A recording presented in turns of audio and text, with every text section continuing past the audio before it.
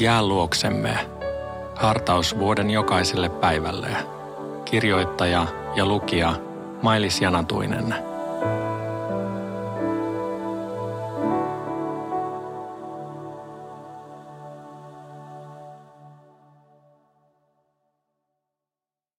Luukas 2,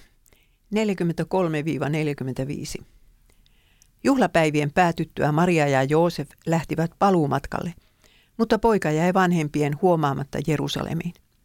Nämä luulivat hänen olevan matkaseurueessa ja kulkivat päivän matkan ennen kuin alkoivat haiskella häntä sukulaisten ja tuttavien joukosta. Kun he eivät löytäneet häntä, he palasivat Jerusalemiin jatkaen etsintäänsä. Tähän asti Luukas. Juhlat olivat ohi ja nyt lähdettiin paluumatkalle.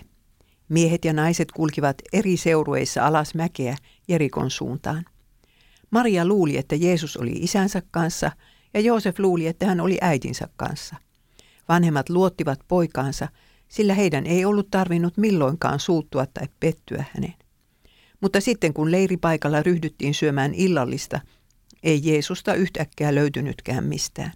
Kukaan ei ollut nähnyt poikaa koko päivänä. Yöllä uni pakeni Marian silmistä. Mitä lapselleni on tapahtunut? Minne hän on joutunut? Onko hänelle sattunut jokin onnettomuus? Varmaan hän makaa kuoleman kielissä jossain katuojassa. Olisihan hän muuten varmasti lähtenyt kotimatkalle muiden mukana. Jumala antoi meille tämän lapsen ja nyt me olemme hänet kadottaneet.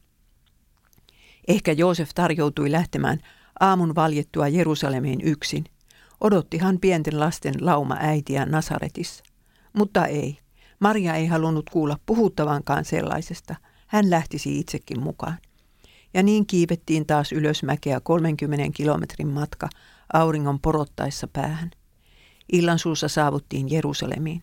Siellä oli odotettava vielä toinen uneton yö. Koko seuraavan päivän Joosef ja Maria etsivät poikaansa kaupungista, mutta häntä ei vain löytynyt mistään. Jo 3 päivää hän oli ollut vanhemmiltaan kadoksissa. Mitä Joosefin ja Marian olisi noina tuskan ja huolen päivinä pitänyt uskoa? Mitä sinun pitäisi uskoa, kun lapsesi on joutunut tuntemattomille teille? Siinä lupauksessa on riiputtava kiinni, että lapsesi on yhä Herran käsissä, eikä se käsi ole liian lyhyt häntä auttamaan. Rukoilemme virren 468 sanoin. Varjele lapsiamme paimenen kädellä ja pidä rakkaitamme sinua lähellä. Suo ettei heitä voita pettävää maailma, vaan itse heitä hoida kasteensa liitossa. Aamen.